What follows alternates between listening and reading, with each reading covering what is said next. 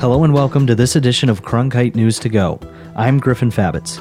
Here are some stories for your weekend brought to you by Cronkite News.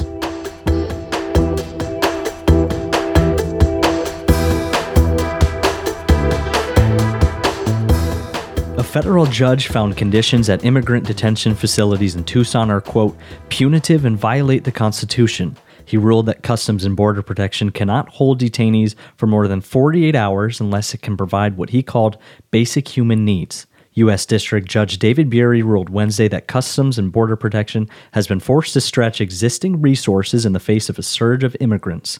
But he said the situation at some of the 9 CBP processing facilities in the Tucson sector include issues like overcrowding, a lack of sleeping areas, and a lack of showers, among other problems. The ruling was the latest in a 5-year class action suit filed on behalf of the detainees at the facilities. Senate hopeful Mark Kelly released his first campaign ad of the 2020 election this week. The minute-long ad began airing early Thursday to introduce the political newcomer to Arizona voters. Republican incumbent Martha McSally began airing her own ads a week ago, attacking the Democratic candidate for being too liberal for Arizona. Kelly, a retired astronaut, is hoping to beat out McSally for the remaining 2 years of John McCain's Senate term. This January was the warmest January on record for the world. That's according to the National Oceanic and Atmospheric Administration. Cronkite News reporter Isabella Holsizer explains what this means for Arizona. It was the 5th warmest January on record in the U.S.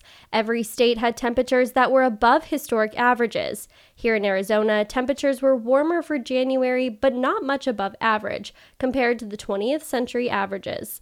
The state's climatologist Nancy Sulliver says Phoenix, Flagstaff, and Tucson increased by less than 1 degree. It's not been a really, really dry winter that we've seen in the past, but it's been a little drier than normal. We haven't seen the winter storms come down and dip into the state as much as we would normally see. Overall, Arizona has experienced a 3.2 degree increase from its historic average.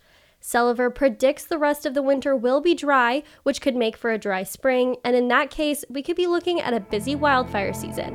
Isabella Holsizer, Cronkite News.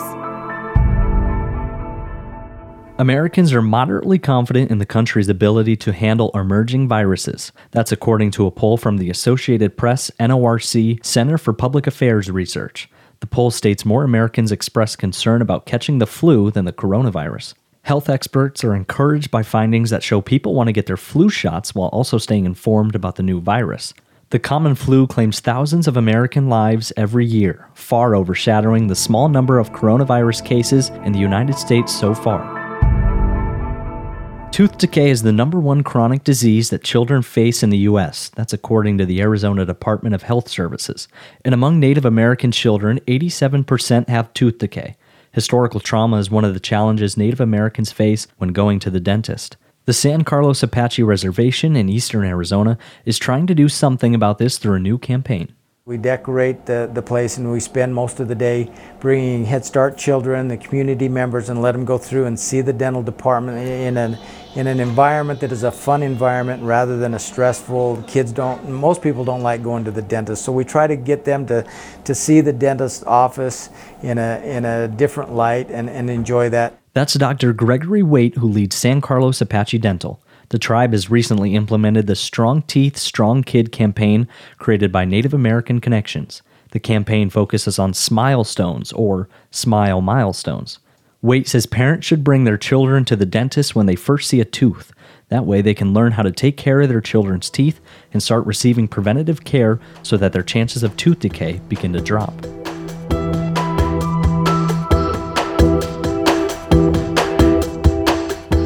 Everyone here at CN2Go thanks you for listening to this edition of the show. We had help today from Cronkite News reporters Isabella Holsizer, Madison LaBerge, Christopher Scragg, and Jonah Harkle.